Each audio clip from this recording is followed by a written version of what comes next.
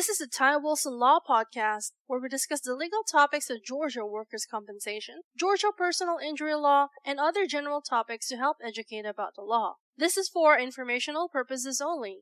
We do not represent you until we have a written agreement to do so. Our goal is to provide helpful information and to educate listeners. If you have a specific question on a Georgia legal topic, feel free to contact us toll-free at 877-960-4585.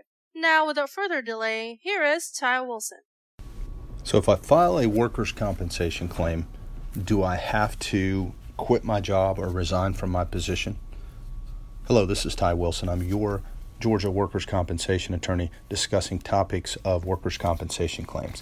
That being said, if you file a workers' compensation claim, it does not necessarily mean that you are forced to resign your case. But what you have to consider, and what a lot of people don't think about, is if you get hurt on the job, the number one question you have to ask yourself is this job going to affect me being able to perform physically the task I need to perform in order to continue working here? If, in fact, it is, such as you work construction and you've hurt your back and you need back surgery, or it's a very serious back injury, you don't know if you need surgery or not, you're probably going to need to pull in an attorney, especially if you're having any problems with workers' compensation at all, as far as getting medical care, you've been out of work, doctor's taking you out of work and you're not getting any checks. Those kind of things, you would need to reach out to a Georgia workers' compensation attorney immediately.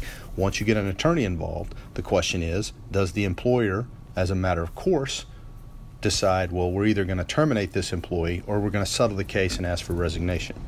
If you settle a workers' compensation case, it is not 100%, but it is a very high percentage of cases where they ask for your resignation. And the reason for that is the insurance company is the one who is paying the settlement. The employer pays the insurance company premiums. The insurance company is the one who ends up paying the settlement. So they do not want to get burned twice.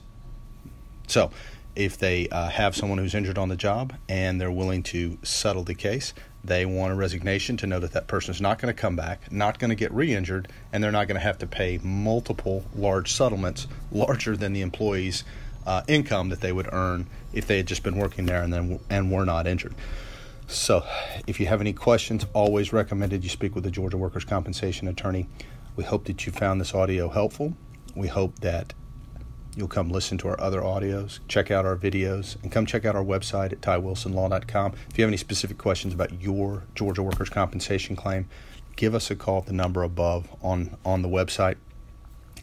The consultation's free. We're happy to just talk to you, answer any specific questions so that you know what's going on with your claim. All these claims are different. We hope you have a great day. Thank you. Bye. Thank you for listening. This has been the Ty Wilson Law Podcast. If you have any specific questions on Georgia law or would like to obtain any of Ty's books or special reports on the topics of purchasing auto insurance, handling car wrecks, or Georgia work injuries, call us today toll-free at 877-960-4585.